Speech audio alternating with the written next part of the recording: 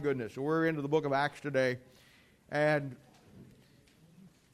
I don't know of another key book in all the Bible than the book of Acts. I suspect that the truth of the matter is, oh, by the way, if you don't have a Bible this morning, raise your hand. We've got some Bibles back here for you. Yeah, get one back here, and right here, get my little vet one. Well, you are my little vet. You're going to take care of my dogs. She's going to become a veterinarian someday. You're going to take care of Shem, Ham, and Japheth. But anyway, you can keep that Bible. It's yours. Take it home with you if you want. And if you got one at home and you just didn't bring yours today or if you got it, that's fine. But if you don't have a Bible, please take one. Everybody else got one? Okay, good enough. We just want you to, have a copy of the Word of God. Well, we're going to start the book of Acts today. And like I said, I think that probably the book of Acts is, certainly in the New Testament anyhow, the key book that you've got to learn.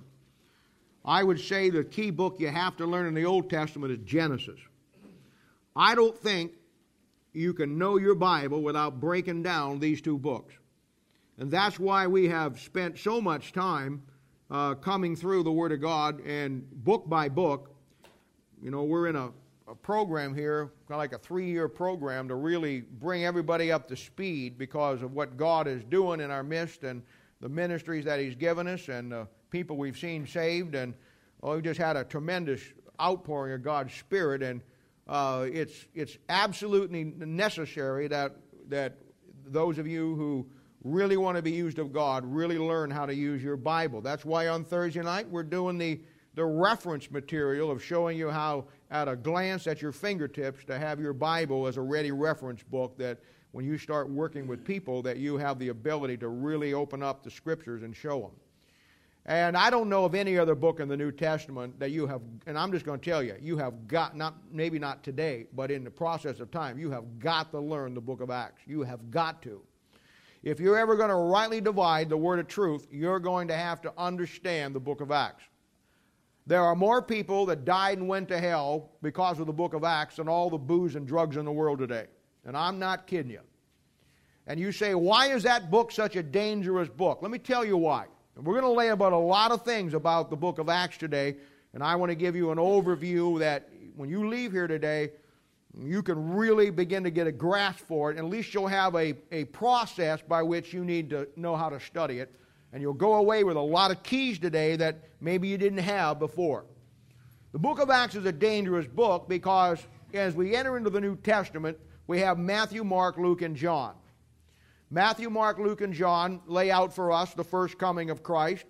We see, as we studied it, Christ's earthly ministry. And then we saw Him coming to the nation of Israel. We saw Israel reject, and they crucify Him. Then He resurrects at the end of the Gospels, and now we suddenly enter into the book of Acts. The reason why the book of Acts is so dangerous, and why it is a book that you as a child of God have to get down, and why there are so many people that die and go to hell because of the book of Acts, and I'm not kidding you, and you'll see it before we're done, is because the book of Acts bridges the Old Testament to the New Testament. The book of Acts is the transitional book in the New Testament that brings you from the Jew to the Gentile. You're going to find that we're going to start out with the Apostle Peter running the show and being the main character, and then he fades out and we see the Apostle Paul taking over, and then he finishes out the book. It starts in Jerusalem and then it literally ends to the ends of the earth. And a lot is happening in the book of Acts. And the book of Acts is the last place. It's the absolutely last place that you want to base your church doctrine on of what you believe about being saved and going to heaven. Because everything is changing in the book of Acts. You can't find God dealing the same way with any one person or group of people anywhere in the book of Acts. The book of Acts is not a solid place to build your church doctrine. It is the beginning of the church. It is the church in its infancy, but it also is a time when God is working back and forth with the nation of Israel, bringing this thing through to the body of Christ, and it is a very dangerous place to hang your theological hat on as this is where I build my church. The safe place that you build your church starts in the next book, Romans, which is the handbook of Christian doctrine for the New Testament church. And we're going to get into that one next week. But a lot is happening in the book of Acts, and many people break their neck in the book of Acts. But if you follow the biblical format, and I've given you the biblical format, that it's the Apostle Paul, who we're going to see in this book, where he comes on the scene, when he takes over for Peter and the transition begins, you'll find that Paul is the man that is the apostle to the church. He writes all of his books, or a lot of his books, during the last half of the book of Acts. And we're going to talk about that a little bit later on too. Now, here's where we're going to start. This is where we got to start. Let's come to Acts chapter 1. And in Acts chapter 1, I want you to look at verse 6 and verse 7. And we're going to talk about this, and let's go to the Lord and ask God to give us wisdom today, because there's going to be a lot that's going to be said. And let me just say this. I know that, as always, we've had a lot of people saved here. We've got a lot of people that have come to our church that are visiting today that you haven't been part of the process. Let me just tell you about this. First of all, don't necessarily worry about trying to get everything that I'm talking about today. Just sit back and relax and get the message that God has for you in here. God will speak to you today through this message. He's going to speak on different levels.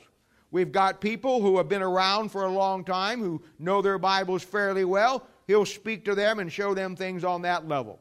We have a group of people that are on the way of learning the Bible, and they're well into it. He'll speak to them on that level and give them what they need. Then we have brand new Christians. We have people that maybe are here this morning that you don't know for sure where you're at with God. You know what? He'll speak to you on your level. That's what God does. Because He doesn't speak just to you, to your intellect. He looks inside your heart this morning, and He speaks to you on the basis of that attitude of heart of where you're at with the Lord. So, you know what? I never worry about it. And sometimes people say, well, you know what? I don't know if I'll understand. I promise you, you will get exactly what God wants you to have with whatever level you're at today. And that's where you need to know. So let's go to the Lord today and ask God to bless us as we come to His Word. Father, we thank You and praise You for the Lord Jesus. We love You. We thank You for all that You do for us. We know Your Word is true. We know its power. And we know that, Lord, sitting here today, everybody needs something from You today.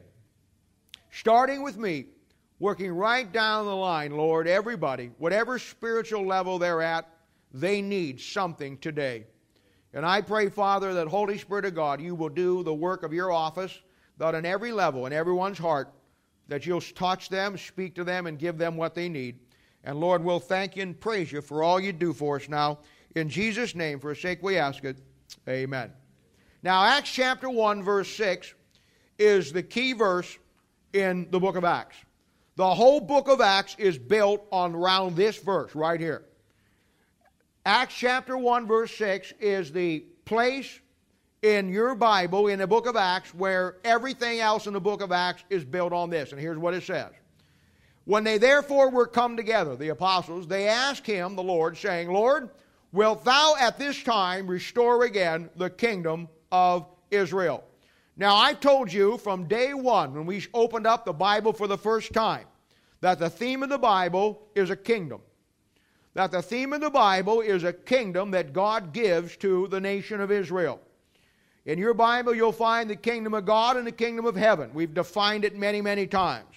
The kingdom of heaven is the literal, visible kingdom that goes to the nation of Israel. The kingdom of God is the spiritual kingdom that you and I are born into the day you and I get saved.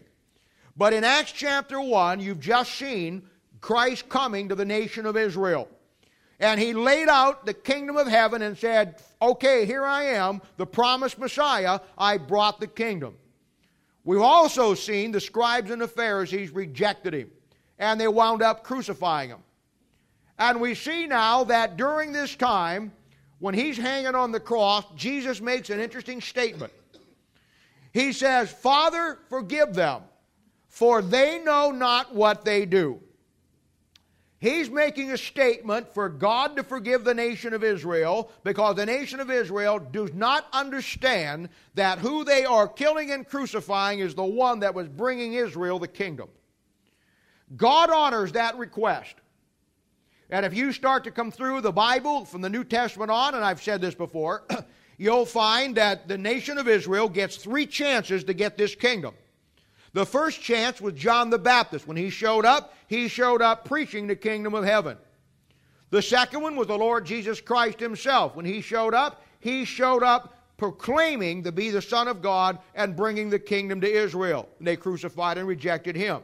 On the cross of Calvary, Christ asked one more time, God forgive them, Father forgive them, they know not what they do. And God honors that and gives the nation of Israel one more shot at getting that kingdom.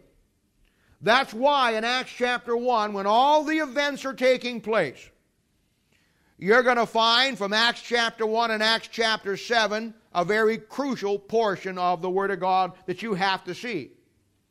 And this is where a lot of people break their neck. We begin to see here in Acts chapter 1 verse 6 that the apostles are coming to the Lord Jesus and their question is, okay, we know what's happened now. We know what's going on. Let me ask you, Lord, are you going now at this time, are you going to give this kingdom to Israel? That's their question. They're not asking about when does the church start? How are we going to do this? Where are we going to do this? Where do we build the first Baptist church of Jerusalem? They're not asking that. They're saying, okay, with all that's happened, are you now going to restore the kingdom to Israel? You know what? Look at verse 7. He doesn't answer them. He doesn't give them a clear answer. He simply says to them, verse 7, and he said unto them, it is not for you to know the times or the seasons, which the Father hath put in his own power. He doesn't give them a direct answer because God is now going to give the nation of Israel one more chance. And it is up to them what they're going to do. So God does not, or the Lord does not give them the answer one way or the other. He avoids the question, gives them an answer that simply says, it's not for you to know. One of those things like, well, guys, you're on a need-to-know basis, and you don't need to know that right now. And that's what he does. But that is the key verse. If you don't get that verse, you're going to miss everything else in the book of Acts because nothing else is going to make sense if you don't have one place where you start that defines what's going on here. Now again, I'm going to bring you up to speed. Christ has come, Matthew, Mark, Luke, and John. They reject him and they crucify him. On the cross, Luke chapter 23, verse 34, he says, Father, forgive them, they know not what they do. They've had 2 chances, John the Baptist and the Lord Jesus Christ. Now they get the third. You might know it was 3. You've been coming on Thursday night. All right, so the book of Acts is built around that third chance that they get. And God honors his Son's prayer. If you would turn over to Acts, you don't have to turn to it. If you come over to Acts chapter 2 when all this stuff is going on, around verse 39, you'll find that Peter says, for the promise is unto you, the promise of the second coming, to Israel, unto you, the Jews in Jerusalem, and to your children, Israel, and to all that are far off, the Jews that have been dispersed since 606 BC, when the time that the Gentiles start, even as many as the Lord shall call. In Acts chapter 1 through Acts chapter 7, there isn't one Gentile getting saved anywhere. You couldn't find a Gentile in Acts chapter 1, 2, 3, 4, 5, 6, 7, walking down the aisle to somebody singing Just As I Am with a laser beam and a flashlight. It's not in there. You're going to find, and you got to see this, in Acts chapter 1 through Acts chapter 7, he's coming to the nation of Israel. Now, the book of Acts, without a doubt, is the most defining book in the Bible. Now, we have talked about this, and I've showed you on Thursday night how the way to really get your Bible is to get whatever you're studying or whatever the concept is down to the lowest common denominator where it is defined. And we looked at a lot of different things, and then you should have that well ingrained in your mind now if you've been laying it out on Thursday night. And we're on our way. And I'm pleased as I could be with the results we're seeing. And I guess that probably the 2 greatest definitive books in the Bible, in the Old Testament would be Genesis, and the New Testament is the book of Acts. And you just got to see that. Now in Proverbs chapter 22, and again in Proverbs chapter 23, you find two great verses which are really keys to your Bible and history. And those two verses talk about the landmarks. One of them says that remove not the ancient landmarks that the fathers have set. That would be for the nation of Israel. The other landmark is in chapter 23 there, and it says in verse 10 that remove not the ancient landmark lest thou enter into the fields of the fatherless. There's two landmarks down through history that you must follow to stay on track. In the Old Testament, it's the nation of Israel. In the New Testament, it's the body of Christ. Now, I want to be very honest with you. Studying history is an overwhelming concept. You could actually spend the rest of your life laying out history, and it will encompass you in everything that you do. Trying to lay out church history and sorting it all out is really a hard task too. Hey, we're talking about 2,000 years of man's history and what God has done. How many times I'm asked, why are there so many churches? Why are there so many different religions? Why do so many people believe so many different things? The answer to that question, or those questions, is found in the study of church history. And what happens is that when you just jump into church history and you just plow into it without using the Bible as the base textbook for church history, you enter in what the Bible says in Proverbs chapter 23 are the fields of the fatherless. You become an orphan. You don't know where you come from. You don't know where you're at. And you certainly don't know where you're going. And when you lose sight of, I'm telling you, in the Old Testament, God will never be far from the nation of Israel. You want to find God in history? Find the first landmark, the nation of Israel. You want to find God in the New Testament church? Find the landmark, the body of Christ. He'll never be far from it. And when you get into the book of Acts, you realize that the book of Acts defines everything that we need. That you and I don't get messed up. Acts is your point of departure to trace your heritage and the body of Christ, the church, through your Bible and then through history. And it's the key of all the books in the New Testament to help you do that. It defines everything. In the book of Acts, you find the model church. You find the model ministry. You find the model pastor. You find the model missionary. You find the model evangelist. You find the model Christian. And you begin to find that places, concepts are now defined for you that as you move down through church history, you've got to watch out for. For instance, take the word council, like the Council of Churches, World Council of Churches, Council of Nicaea. You're going to find in the book of Acts that the Bible tells you and defines for you that councils in the New Testament are always against the Lord Jesus Christ. You'll find it every time. And somebody says, why is that? Because the book of Acts is defining, when you start your little journey down through church history, you're going to find at least 20 church councils.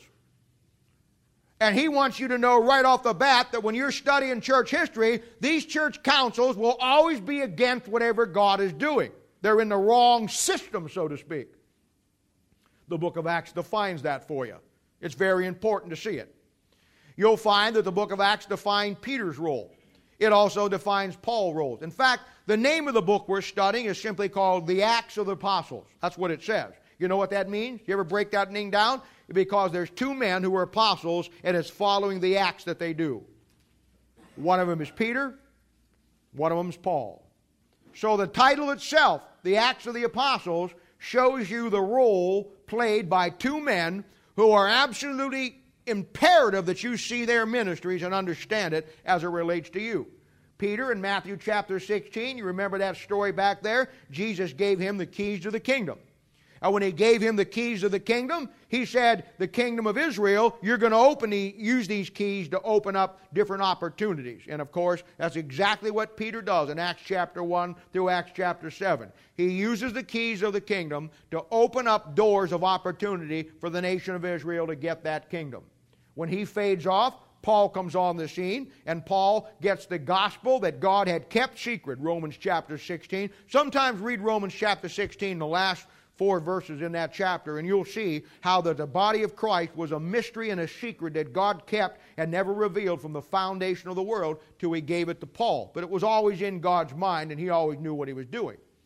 So we find all of these things laying out. We find in the book of Acts the true church line, the true biblical line defined for us.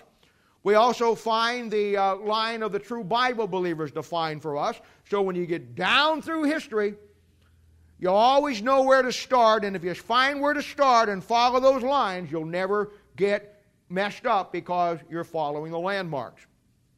Book of Acts is the foundation of what we call church history. And church history is built on those landmarks. And you get them, you'll stay right on track. If you miss the book of Acts, you're going to wind up being messed up in your theology and certainly messed up in your understanding of where you're at and what you're supposed to be doing for the Lord Jesus Christ. Now, we could change the name of the book of Acts and it could be just as appropriately called the Tale of Three Cities. Because in the book of Acts, 3 cities are defined for you.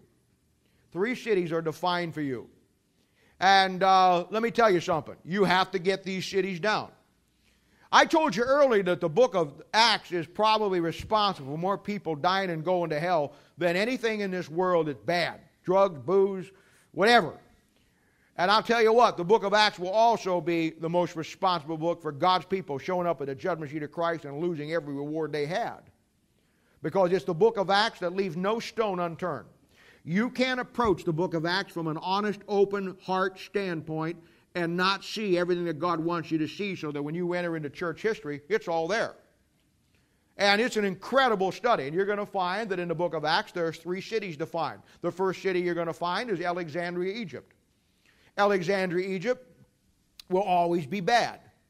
It'll never be good. And he wants you to know, starting in the foundational book of church history, that when you get 300 years, 400 years, 500 years down the line in church history, and you pick up somebody's book that tells you how great it is in Alexandria and all that they brought to Christianity, somebody doesn't know what they're talking about because the Bible defines Alexandria as a type of the world. You know what Joseph said when he died, before he died? He said, they're down in Egypt. He said, when you guys come out and God brings you out, don't leave my bones in Egypt. You know what Jacob said? Same thing. When I die and you guys come out, don't leave my bones in Egypt. Why? Egypt's a type of the world. Always has been. Alexandria, Egypt was founded by Alexander the Great around 332 BC. It became the scientific and cultural pagan center of the world. They worshiped the great philosophers, Socrates, Aristotle, Plato. And they worshiped the ground that those great philosophers walked on. You're going to find that the great Bible heresies begin in Alexandria. You're also going to find the first quote-unquote Bible college starts in Alexandria.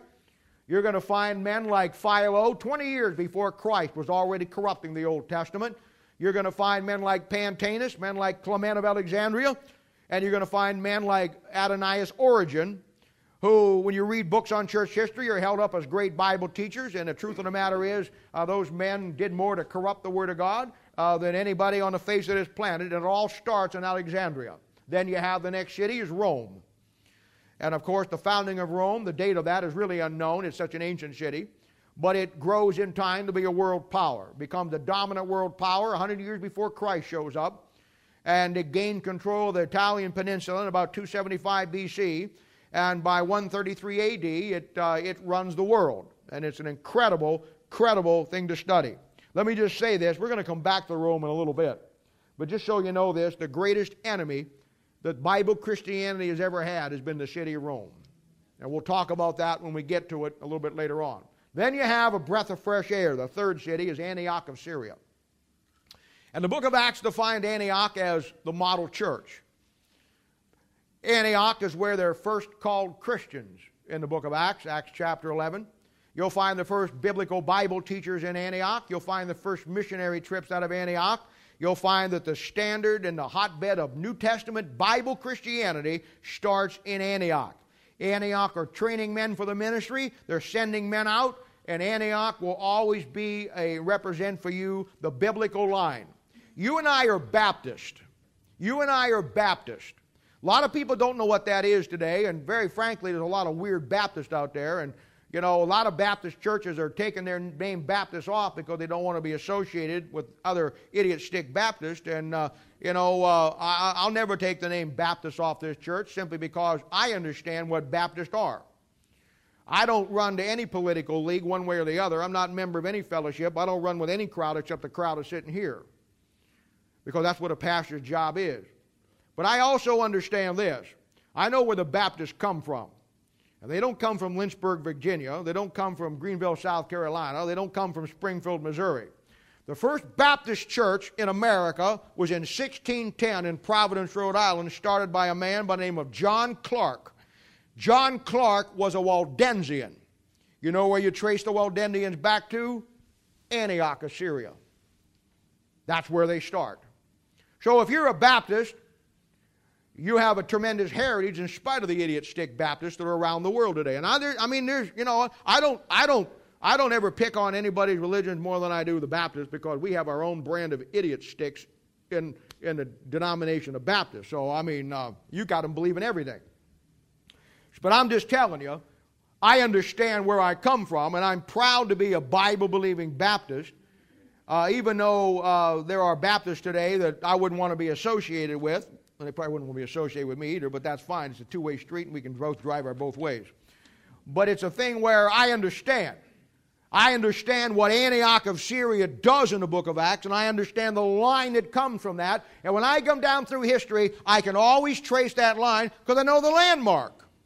Learn the landmarks, learn the definitive concepts, and you'll be just fine when it comes to the Bible and studying history and learning the book of Acts, all right?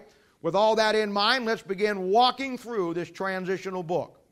And I'm going to break it down for you real easy. And the first thing I want you to understand that there are three divisions in the book of Acts, or three sections. And we're going to break that down first, and then we're going to look at it section by section, because that'll really help you understand the book of Acts in a definitive way. And now somebody says, well, what, and I'll tell you this, and this is how I do this. You could go out and buy every commentary in the book of Acts or any book of the Bible, and you'll find that guys divide books up different ways. And everybody has their own way of doing it. And I don't argue with anybody. I'm my own man. But I understand this. When I give you a division in the Bible, it isn't because Bob sat down and said, well, that looks like a nice place for a division. I think I'll make one there. Or, you know what, I outlined the book of Acts one time, and this was really a neat outline. No. My outline will always be, my rule of thumb for divisions in the Bible is when God naturally divides something. Not when I decide to divide it. When God changes doing something one way and goes another direction, that's a division in the Bible. And the book of Acts has three places where God says, okay, done with this, moving here. Three places.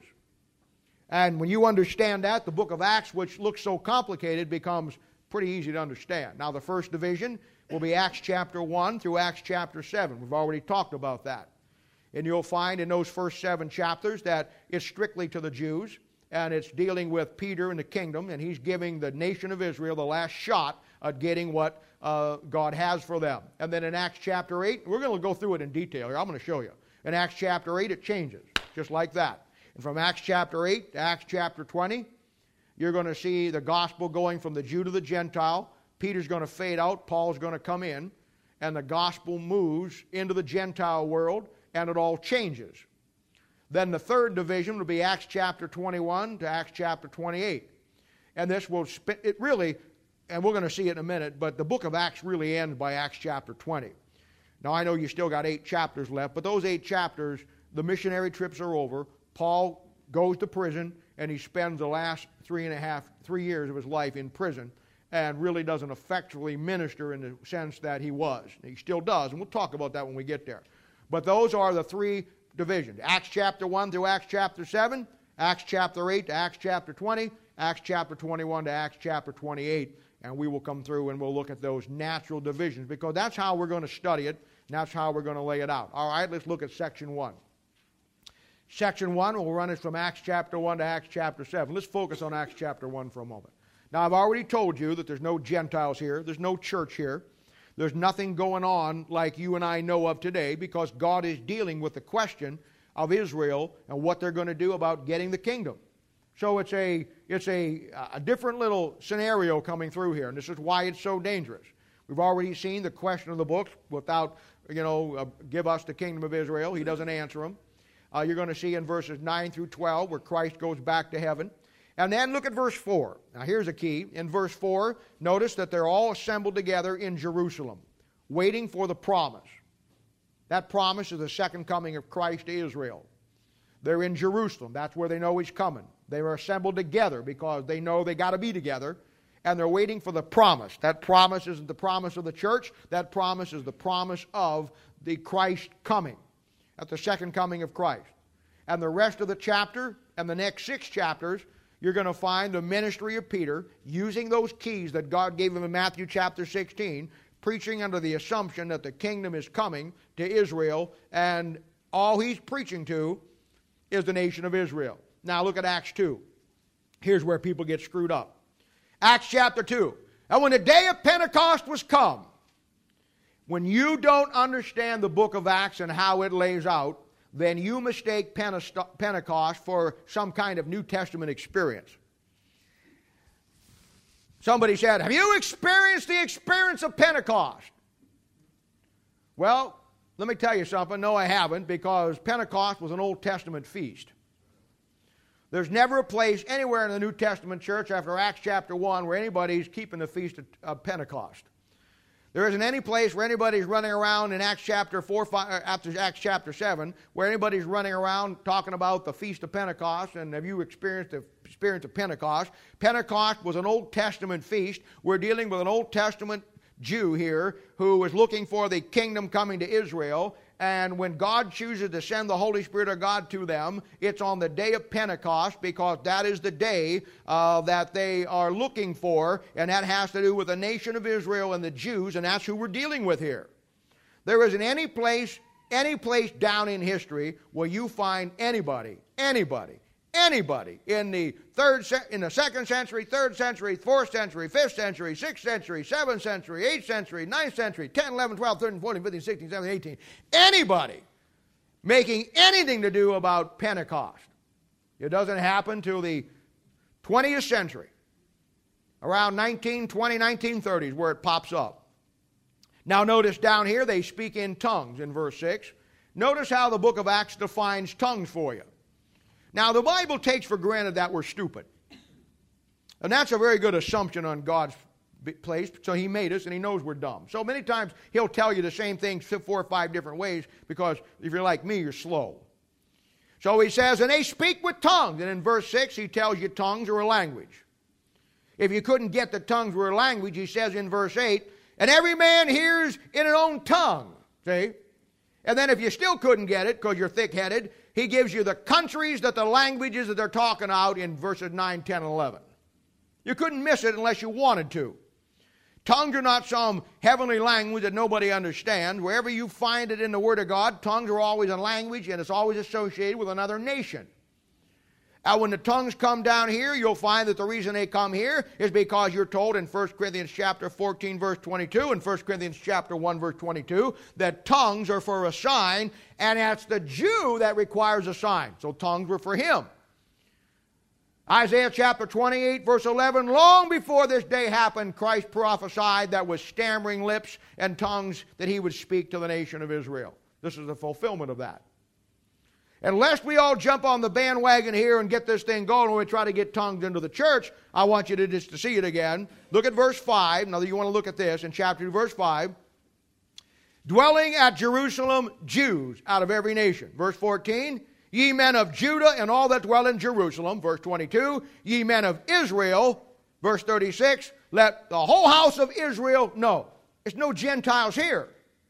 You've got to see this thing. The first 7 chapters is dealing with the nation of Israel and what God is doing with them based on the question they asked. All right, look at chapter 3. We'll see the same thing. Verse 12. Ye men of Israel. Verse 15. Ye men of Israel that killed Jesus. He goes, verse 22. He talks about Moses. Verse 13. The God of Abraham. That's to Israel. Verse 17. Brethren, Jews. Verse 19 and 20. Talks about the second coming to Jews. Verse 23, Old Testament prophet, there for the Jews. And in verse 25, he winds up talking about the covenant that God made with the nation of Israel. It can't get any clearer. There are no Gentiles. There's no church in the sense that you and I know it. In the first 7 chapters of the book of Acts, he's dealing with the nation of Israel based on his son prayer for God, Father, forgive them, they know not what they do, and they're getting the 3rd chance that they're going to get. And when you come through all the way through it, you're going to see it. When Peter preaches his famous message in Acts chapter 2, verse 38, there are more people who die and go to hell with Acts 2:38, which simply says, repent and be baptized in the name of Jesus Christ for the remission of sin, and ye shall receive the gift of the Holy Ghost. There are churches across this world that tell you that's the way you get saved. And those same men that preach that, go down through there and see those verses that says, to the house of Israel, to the Jews, to the whole house. They couldn't find one Gentile anywhere. But because they rejected truth and they can't see the Bible the way it breaks down, they take Acts 2:38 and put it into your world and say, you got to be baptized in the name of Jesus Christ to go to heaven. And they never stop and consider that 2 chapters later, somebody gets saved that doesn't get saved the same way. And then 2 chapters after that, somebody else gets saved, and they don't get saved the same way the last guy gets saved. It wasn't the same as the first guy got saved. God isn't doing, it doesn't even out in the books of Acts till you get to Acts chapter 10. Because in this transitional time, God is dealing with different aspects. He's dealing with the nation of Israel on different subjects, and God is covering a lot of bases. And if you don't break down the book of Acts and see it for what it is, a fluctual transitional book that God is coming from one to another, changing from the Jew to the Gentile, to the Old Testament to the New Testament, from Israel to the body of Christ, you will break your neck in the book of Acts. Now, I'm not kidding you. So we see Acts chapter 4 and 5, more of the same. Peter's preaching. He's using those keys that God gave him, and he's preached to the nation of Israel. In Acts chapter 6, we see some men are chosen as deacons, 7 of them. One of those men is named Stephen. Now, I know we take our deacons and we look at it, and we have deacons in our church and all of those things, and that's one of those things that carries through. But you don't find that real jobs laid out for the deacon until you get long time after this, when Peter writes it in 1st and 2nd Timothy, or Paul writes it in 1st and 2nd Timothy. And you call out these men, and one of the key men of these deacons is a man named Stephen. And here it comes. I know you thought I was lying to you, but here it comes. In Acts chapter 6, verse 8 and 9, here's what I'm talking about.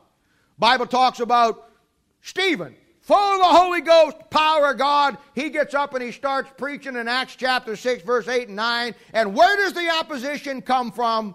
It comes from the Libertines and a group from Alexandria, Egypt. And what do? They stir up the people against the preaching and the power of the Word of God. Then we come to Acts chapter 7. In Acts chapter 7, I don't know how you do it, but you better put a big circle around Acts chapter 7 and put a big star on top of it, because Acts chapter 7 is the pivotal chapter in your Bible in the New Testament, certainly in the book of Acts. It all changes at Acts chapter 7. It all changes.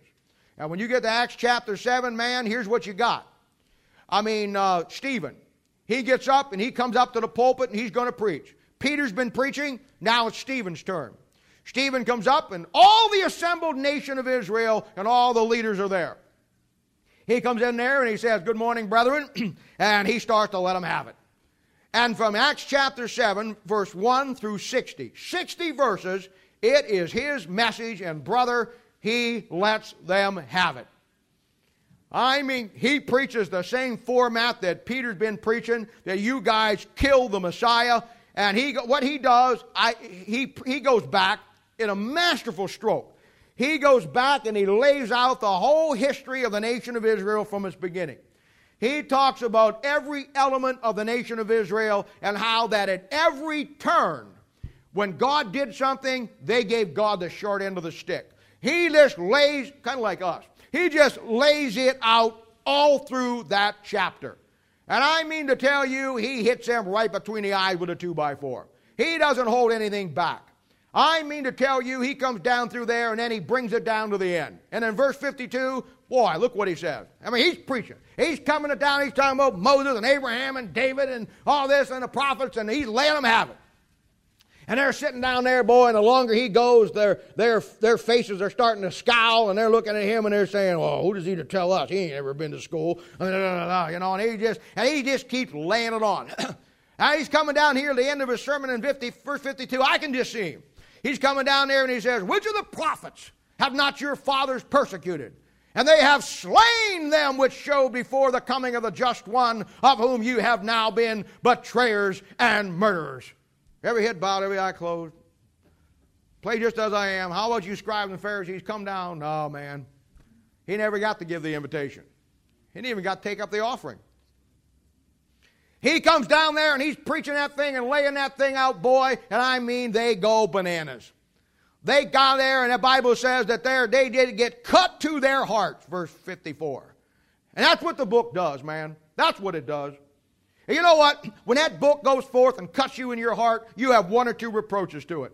You either come to the place where it breaks you, or you do the same thing that the scribes and the Pharisees do, and you hate not only the messenger, but you hate the message. And it goes one or two ways. And in this case, it doesn't work out good for old Stephen. He gets killed. And they take him out there and they stone him. And down there in verse 56, here's a great verse. They take him out there and stone him, and the Bible says down there in verse 56, and he said, behold, I see the heavens open, second coming of Christ, and the Son of Man standing. Well, that's an interesting deal. Every place in the New Testament it tells you that he's sitting on the right hand of God the Father. Here is the only place in the Bible, that says after he goes back to heaven, when every other verse in the Bible says he's seated at the right hand of God the Father, here it says he's standing. Now, you know what every preacher in this world teaches and every Bible college in the world teaches? They teach that how many times I've heard it. How many times I've heard him come down through that thing, and there was that famous preacher Stephen, and he dies down there. Jesus was standing up to welcome that martyr home to glory. Amen, brother, praise God. You don't know your Bible. That Bible says that Jesus is no respecter of persons. If he had to stand up for Stephen, he'd have to stand up for everybody. You know how many people die a second to go to heaven? Jesus would be. See, when you don't know your Bible, you got to come up with goofy little things like that because you don't know what the Scriptures say. You know why he's standing here? Only place in the Bible? Well, the first key was heavens opened. If you've been coming on Thursday night, that's the second coming of Christ wherever you find it, Revelation chapter 19. Go through the Bible sometime and find the places where it says, and the heavens opened, and look at the context. Every one of them, and I think there's 7 of them, every one of them will be a context of the second coming of Christ. Why? Because the whole book of Acts is about, in the first 7 chapters, him honoring the prayer of his son on the cross, and here's where Israel gets their last chance, and he is standing because if Israel would have accepted the prayer and the preaching of Stephen, Christ would have come back and brought the kingdom to Israel. And every Old Testament prophecy would have been in there. Now, I know what the average argument is. And you say, well, what about? The only reason you know the whatabouts is because you got the New Testament and you got the rest of the Revelation. They didn't have it then. All they have is an Old Testament, and all these Jews are looking for is the coming kingdom, the question they ask in chapter 1, verse 6. God hasn't revealed to anybody yet. Romans chapter 16, the last 4 verses. He hasn't revealed to anybody yet about the church. Nobody knows anything about the church at all yet. You've got to understand that to figure out the book of Acts. Or you'll be baptizing somebody to get the Holy Ghost in Acts chapter 2. And I'm telling you, that is one of the greatest places in the Bible where you see, and it all changes. And of course, they don't get it. They reject the third time, from whence your commonly phrase comes from, third time's a charm. They reject it the third time, and then the kingdom gets postponed. Watch what happens. My goodness. You couldn't miss this unless you had a degree in Bible. Look what happens. Enter the second section. From here on in Acts chapter 8, it all changes. It all changes. There's not one miracle done in Jerusalem after this time. The whole thing shifts. The Holy Spirit of God leaves Jerusalem, never to come back again, and starts on his westward journey to the Gentile. We find Peter fading out, and now we find a new name. And we find this new name in Acts chapter 7. Look how God does this. Look how God's got the bases covered. They're down there, God's Son on the cross says, Father, forgive them, they know not what they do. God gives them one more chance. And they're down there, man, and he sends them, Peter and the boys, and Stephen shows up. And I've been asked this before. I've been asked this. Well, Brother Bob, let me ask you a question. How come if Jesus knew they weren't going to do that, why did he bother standing up if Jesus knows everything? And that's a good question. And that brings up a tremendous lesson you got to learn in life. I read back there in Genesis that God put Adam and Eve down in the garden, fellowshiped with them. One day the devil showed up, got Adam and Eve to sin. Eve first, then Adam. And then God at 3 o'clock in the afternoon had Bible study with them that day. Bible says the Lord God walked down through there, and they must have had a tremendous time together. Suddenly God's waiting down there and he didn't show up. And what Adam and Eve had done now in the meantime is they now know they're sinners, and now that they're sinners, they don't want to have fellowship with God. Same thing happens in your and my life. You know what? When we don't do what's right. You know what they did? They tried the camouflage approach. They figured if they got fig leaves and sewed them together, they looked like trees, that God was so stupid he wouldn't see them. We laugh at them, but we do the same thing. There's some of you sitting here right now think you're camouflaged your sin, that God can't see what you're doing. Now, here's a good test for you. The Bible says Lord's coming down through there, and he says, come out wherever you are. Adam, where art thou? What, God didn't know where Adam was? God going to walk by, here's this big old tree, here's Adam with his fig trees, all leaves over him, going, shh, shh, shh. Oh, here we go. Shh, shh. God walking by saying, hey, Adam, how you doing? Eve, how are you today? Good to see you. I'm going to be over here. We'll be waiting for you whenever you get done fooling around.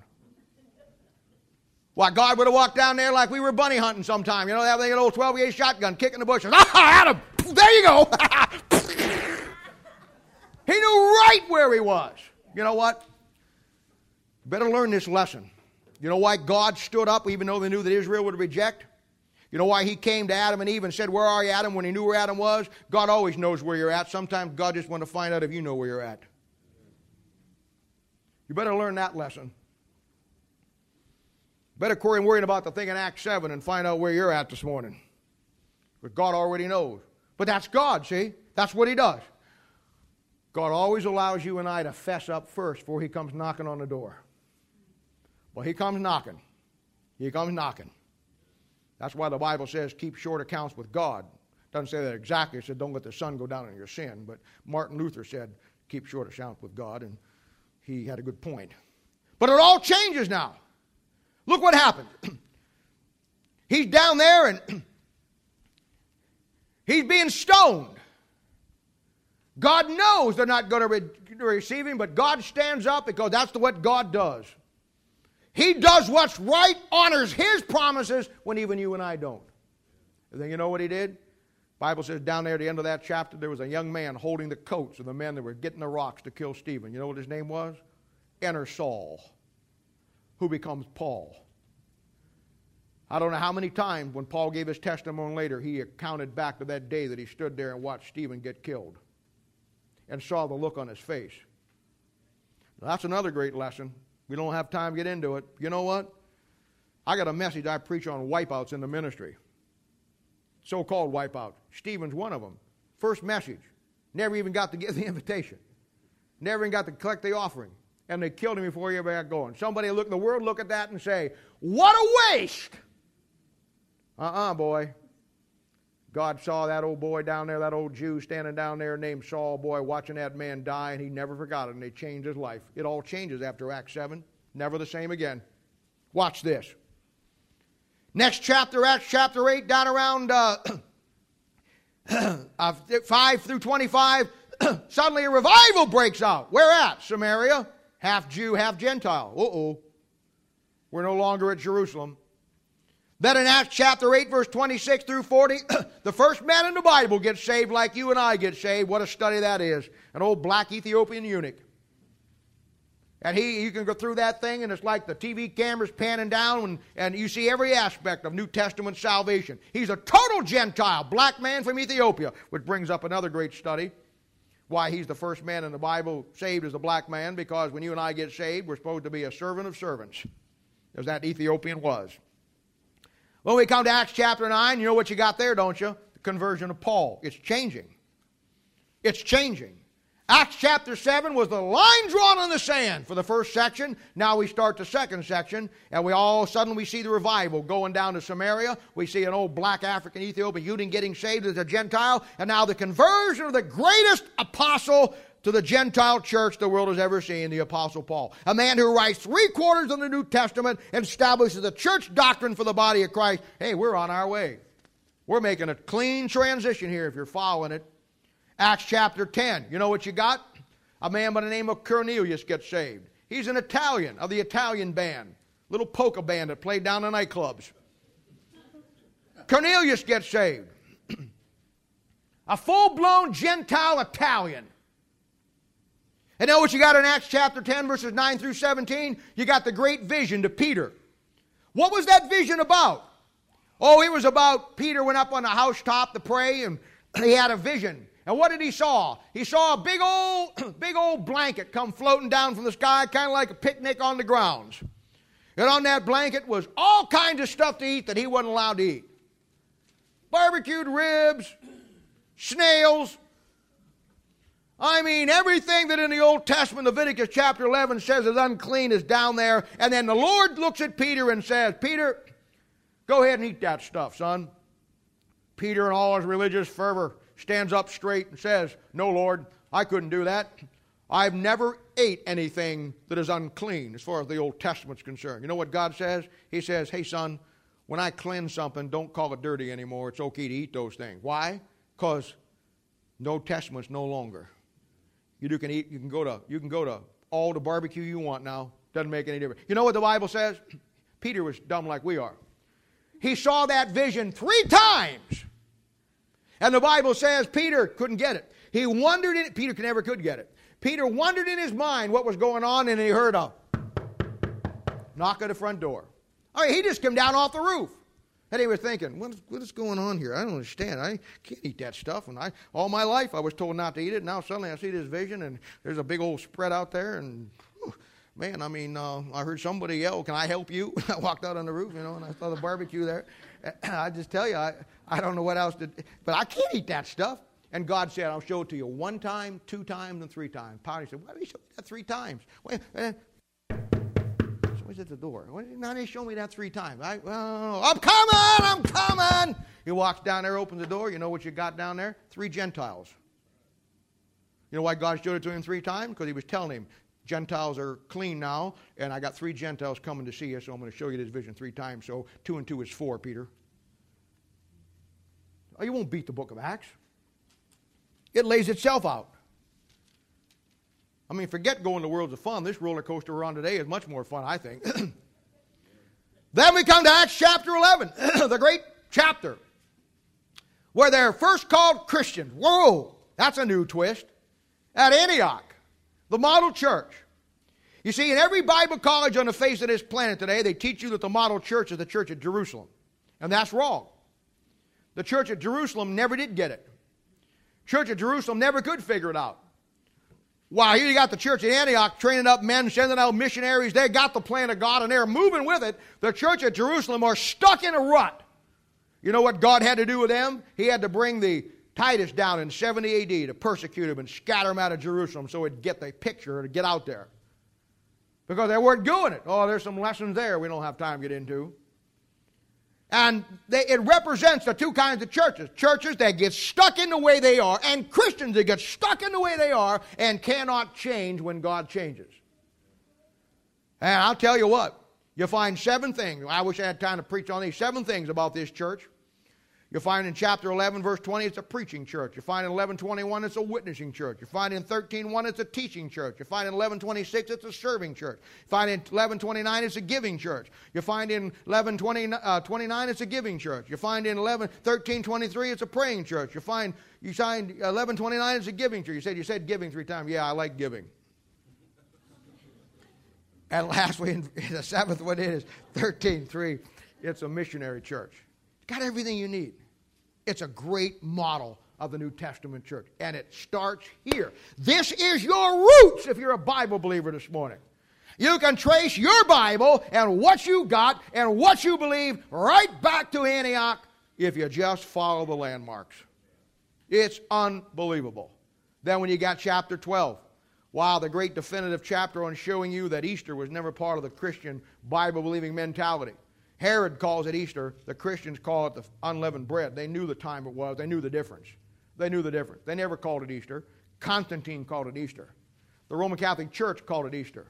Christian Bible believers understood what it was. I'm not, you know what, I'm not fighting Easter. I mean, I'm all for it. I had Easter egg hunts at our house. You know what, I'm just saying. But I know where history comes from. Then you got chapter 13, and we start now the first missionary trip. And we go from chapter 13 to chapter 14:28. Never before in the history of the world had men went to the world to carry the gospel. The Old Testament was just the opposite. The Old Testament, and I've told you this before, the Old Testament was built around a fixed temple in Jerusalem, and all the world, Song of Solomon, goes to that temple. Now it's changed. Now your bodies are the temple, and you're to take the temple to the world. It changed. And it changed in Acts chapter 7, if you couldn't miss it. It changed. It changed. And you got to see that. So in section 2, we now find the great chapter on the missionary movement, and we find from chapter 13 to chapter 14:28 the first missionary trip. And we find in there missionaries and missions defined. We don't have time to get into it all now, but it's all there. Then we, chapter 15, here's where you want to watch. Chapter 15, we have the meeting at Jerusalem. Now, let me tell you about this meeting. I told you the church at Jerusalem couldn't get it. Here's the church of Antioch doing all these things that God called them to do, going out on missionary trips, going to the Gentiles, and the church at Jerusalem having a problem with it. And they're called a little gathering together here to say, hey, what are you boys doing? This ain't what you're supposed to be doing. You're supposed to be down here waiting for the promise. We're still waiting for the second coming of Christ. And the church at Antioch and the boys say, hey, you got to, you know what, that's not way, you missed some things along the way here. So they have a meeting in Acts chapter 15 down in Jerusalem, and this meeting is also talked about in Galatians chapter 2. Now what had happened is this. The Christians in Jerusalem had gotten messed up, and they're trying to, they see the New Testament, but they're trying to hang on to the Old Testament because they don't clearly see what's going on. So what they do is they try to make the best of both worlds. They try to get you a Christian that's got somebody who follows the Old Testament, but he has the New Testament, and that ain't going to work. So Paul goes down there, and they have a meeting. Now, I got to tell you this because I don't want this is your definitive book. In every Bible college on the face of this planet, and probably in your Bible, if you have any notes in your Bible, and probably 90% of the people that you've listened to calls this the first Christian council at Jerusalem. That's a nice little make it up as you go along. I'll give you $5 million of anybody that shows me the word council in Acts chapter 15. Somebody says, oh, you talk real big, Bob. You ain't got that much money. I can get it together for you. Find the word. Because it ain't in there. No. Let me show you how the book of Acts works. You want the word council? First time you find in the book of Acts is Acts chapter 2, verse 23. And it's bad against Christ. Second time you find it is Acts chapter 4, verse 15. And it's bad against Christ. Third time you find it, Acts chapter 5, verse 21. And it's bad against Christ. Next time you find it is Acts chapter 6, verse 12, and it's bad. 4 times in the book of Acts before you ever get here, he told you counsel is bad. That's why God never uses the word counsel, because he don't want to confuse you. That all down through history, every time a bunch of religious Pharisees get together to have a religious council, God and you are going to come out on the short end of the stick. The last one was the council, not the last one, but the one in the middle was the Council of Trent in 1500, and it pronounced 176 curses on anybody that believed what you and I believe about the Bible. Happy New Year. So, the Bible keeps you straight. Then we got Acts chapter 16. Acts chapter 16, 1 to 18:22. We got the second missionary trip. And on the second missionary trip, Timothy shows up. What a great study he is, the model pastor. Barnabas has already showed up, the model Christian. And you got here in 16:1, we're talking about Timothy, and you get all kind of insight into him. We talked about him last week a little bit on Mother's Day.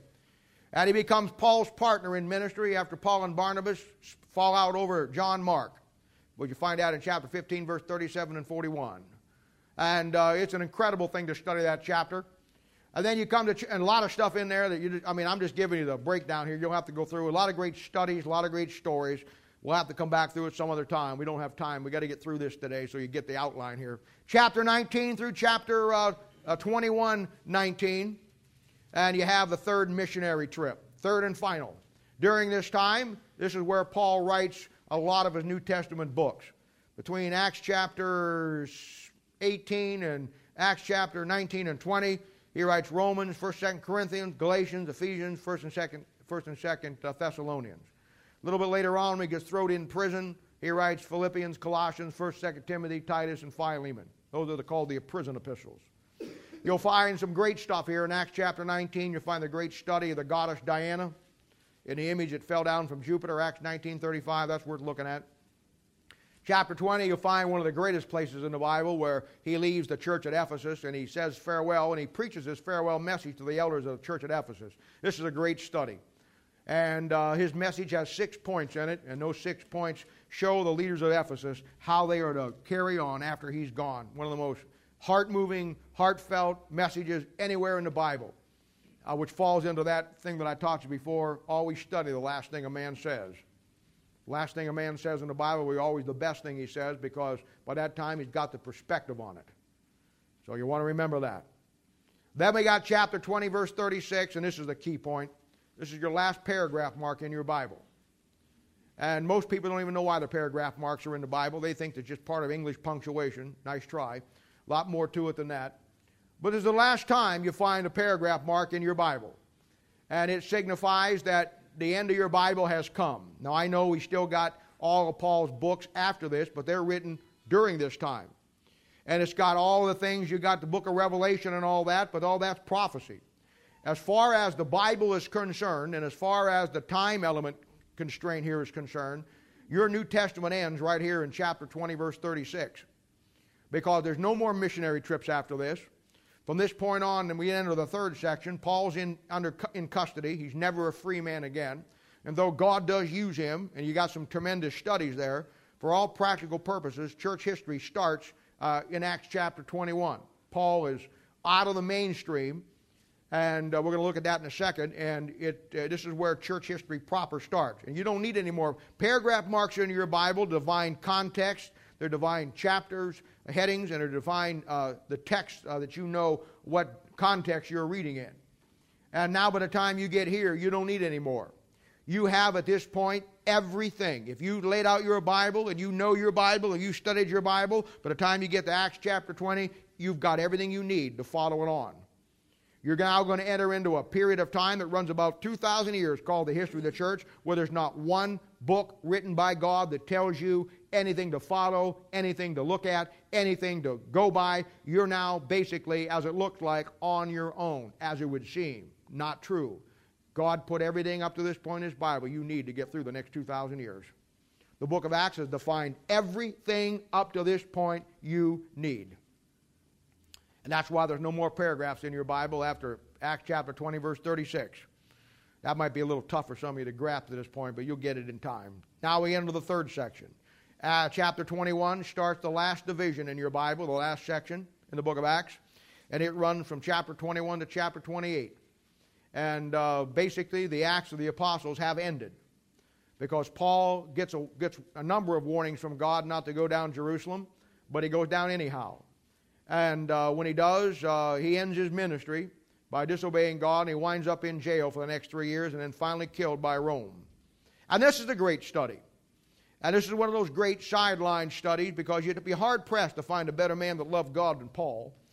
But Paul teaches us, or God teaches us through the life of Paul, one of the great mistakes that many of us make in dealing with people. You know what Paul's problem was? Paul's a good man. There's probably nobody that had the fire and the zeal and understood his ministry and direction more than Paul did and what God wanted him to do. But Paul's human just like the rest of us. And one of the great lessons that God does is God takes the great men of God in the Bible and not only shows you the great things they do, but they show you the holes in their armor. God lets you see both sides of them. You know why? That's because you don't get so high-minded that you think that you're better than anybody else. You know what? We all got our holes in our armor. You know what? The average pastor today or the average person, Christian today, if Paul lived in their society, they wouldn't even have him in their pulpit. You know why? He's a jailbird. See? And Paul says to Timothy many, many times, he said, you know what? He said, I'm glad you're not ashamed of the fact that I'm in the hoosgow.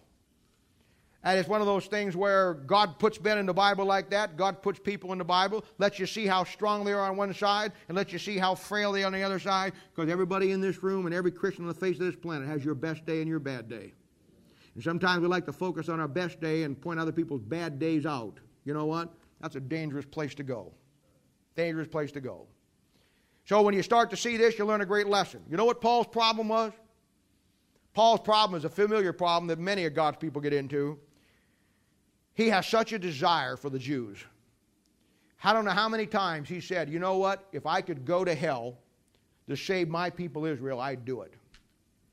He wanted those Jews saved so desperately that he was willing to die and go to hell for it. That's quite an incredible statement. But here's Paul's problem. And it's a problem that many times we all make.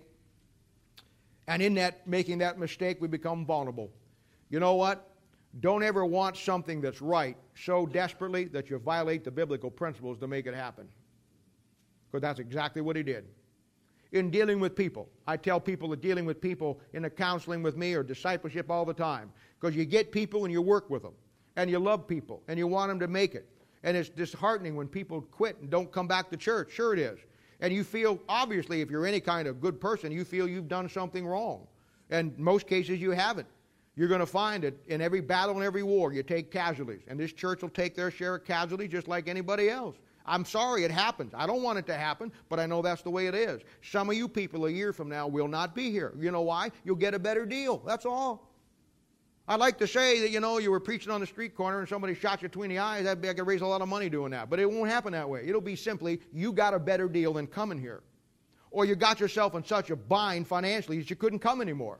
Or you had to do this, or you had to take another job, or you had to work Sundays, or you had to work Thursday night. And you know what? Something will take the place of God in your life, and before you know it, you'll be out the door, gone, and it'll hit you just like that. And I'm telling you, people go by the wayside. And what happens is, you and I have to come to the point where I want you to do what's right. I want everybody in this room to do what's right. I would do anything for you to help you do what's right. But you know what I will not do? I will not want you to do right more than you do. That's Paul's mistake. He wanted the Jew to get it more than they wanted it. And so he disobeyed God, thinking that he would make the difference when God knew that he wouldn't. And when he violated that principle, he lost his ministry and spent the next 3 years in jail. Not that God didn't use him. It just goes to show you that God uses us even when we fail him.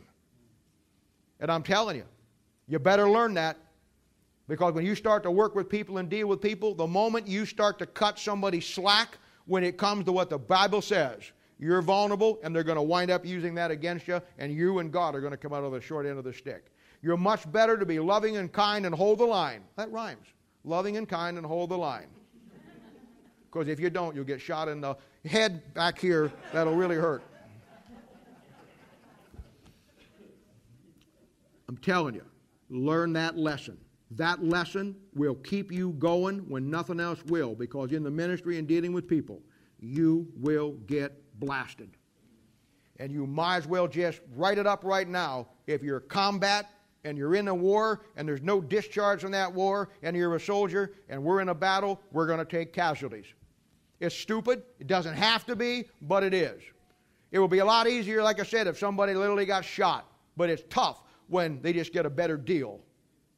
Because there's one thing about everyone sitting in this room, and I don't care if you're saved and you're lost. There's one thing about everybody in this room, and I don't care how pious you think you are or how pious I think I am. I'm telling you about something about everybody in this room. Given the chance and the right circumstances, we'll all give God a short stick in the eye. Mark it down and put my name at the top of the list. We're all the same. That's why you have to work at it. That's why you have to understand these great lessons. That's why God lets these men that are great men fail. That's why he shows you their failures. Because he wants you to understand that you're no better than they are. I am no better than they are. And that's why he lets us learn by those mistakes, that we might not make the same mistakes. And even when we make the same mistakes, then God shows us that He always wants to take us where we're at. And it's an incredible study. But that's what happens. Chapter 23 through chapter 28 starts the process of Paul going from Jerusalem. He goes down to Jerusalem, he goes down there into the temple and he preaches, and they go bananas on him. They take him and throw him right in jail, man. I mean, they throw him in the hoosegow. He never gets out again. And now starts from 22 to 28 the process that transfer him from Jerusalem to Rome. And yes, he's a great witness for Christ. And there's some great things to study in his life about him witnessing before Felix and Festus and King Agrippa. Great studies, showing you and I how to witness before the world. Chapter 22 through 23, he's brought before the council. Bad again. Chapter 24, he's brought before Felix. Chapter 25, he's brought before Festus. Chapter 26, he's brought before King Agrippa. And then chapter 27, he's taken to Rome. After a year of being kicked around in Jerusalem, he's taken down to Rome, and he spends the last 2 years of his life in Rome, and then finally killed sometime after that. Now that brings up our third city.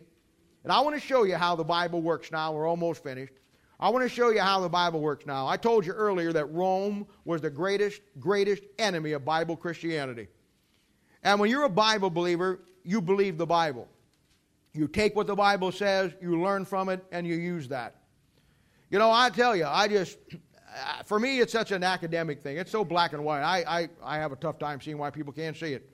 When I come through my Bible, I find, as I come through there, I find that, in the early New Testament, in Matthew, Mark, Luke, and John, that Rome persecutes. Rome's in power. She persecutes Israel. It was Rome that killed John the Baptist. It was Rome that tried to kill Christ at his birth. Rome that hated the teachings of Christ. It was Rome that was in league with the scribes and the Pharisees for political. It was Rome that had him arrested. It was Rome that had him beat. It was a Roman scourge that ripped his flesh off his back. And when he was crucified, that's a Roman form of crucifixion. It was a Roman soldier that put a spear in his side. It was Roman men that put nails in his hands and his feet. It was Roman soldiers that cast lots for his garment.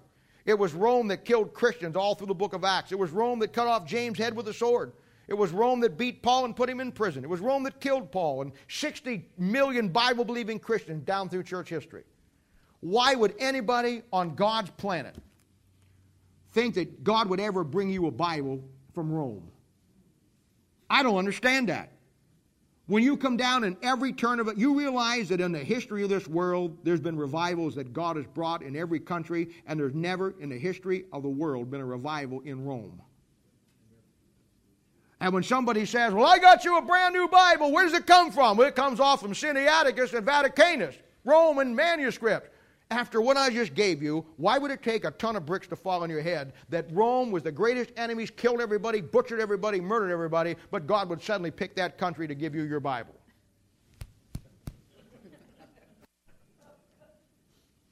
I don't understand that. But that's what the book of Acts does. It defines. Get me a couple aspirin here when we're done here, honey. I just did some damage here. By the time you get to Acts chapter 28, it's all over. With the death of Paul and the great lessons we do see, God stands by him. God will never leave you nor forsake him, even when you don't do what's right. We now start what the Bible calls, what we call in church history proper, are beginning the study of all the areas. 2 landmarks in your Bible to stay on track through history. Israel in the Old Testament, body of Christ in the New Testament. The key what happens in Bible Christianity, the book of Acts, is that. I mean, let me tell you something. Christianity is confused today. God's people who are saved and on their way to heaven are confused today. And I remember, as a young man, looking at all this stuff out here, and I remember asking myself the question, what in the world happened to my generation? What in the world happened that people are so unbelievably blockheaded about what's going on? Why do God's people not know where they've come from? Why do they not know why they believe what they believe? I found some of the most pious people, Baptist people, who believed all kinds of good stuff. But if you sat down with them and threw an open Bible in front of them and asked them why they believed it, they wouldn't have a clue where to go to show you why they believed it. I am not impressed with that. And I remember as a young man looking at this thing, and I said to myself, in the only terms I knew, what really happened in Acts chapter 28 when Acts shut down, and in my world when Sears, Kmart, and Walmart opened up? What happened? What happened between that time and my time that we are so absolutely befuddled and confused about what's going on today? And the answer was church history. Because now at the end of the book of Acts, the next 2,000 years, we find everything laid out right online, running back from Acts chapter 11, where they're first called Christians, right up to the time for the next 2,000 years, bringing us right up to where we're at right now. And you know what? Most of God's people today, bless their hearts, most of God's people are floundering in the fields of the fatherless. You're a Baptist this morning, and I give you this time. If you've been saved 5 years or less, I am not even talking to you.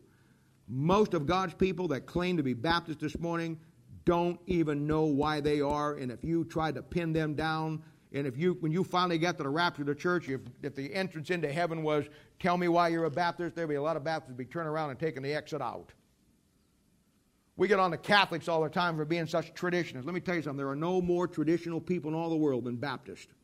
You know why? Because that kind of tradition stuff feeds our old sin nature. Now, we don't like the fact that it takes study and time.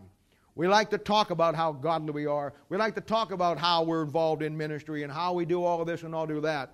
And I meet young men and young ladies all the time, and they talk about, I'm saved and I want to do this and I'm going to do that. And they have absolutely no clue. It's like, I'm going to serve God without the Bible, and I'll show you I can do it. You're going to fall flat on your face.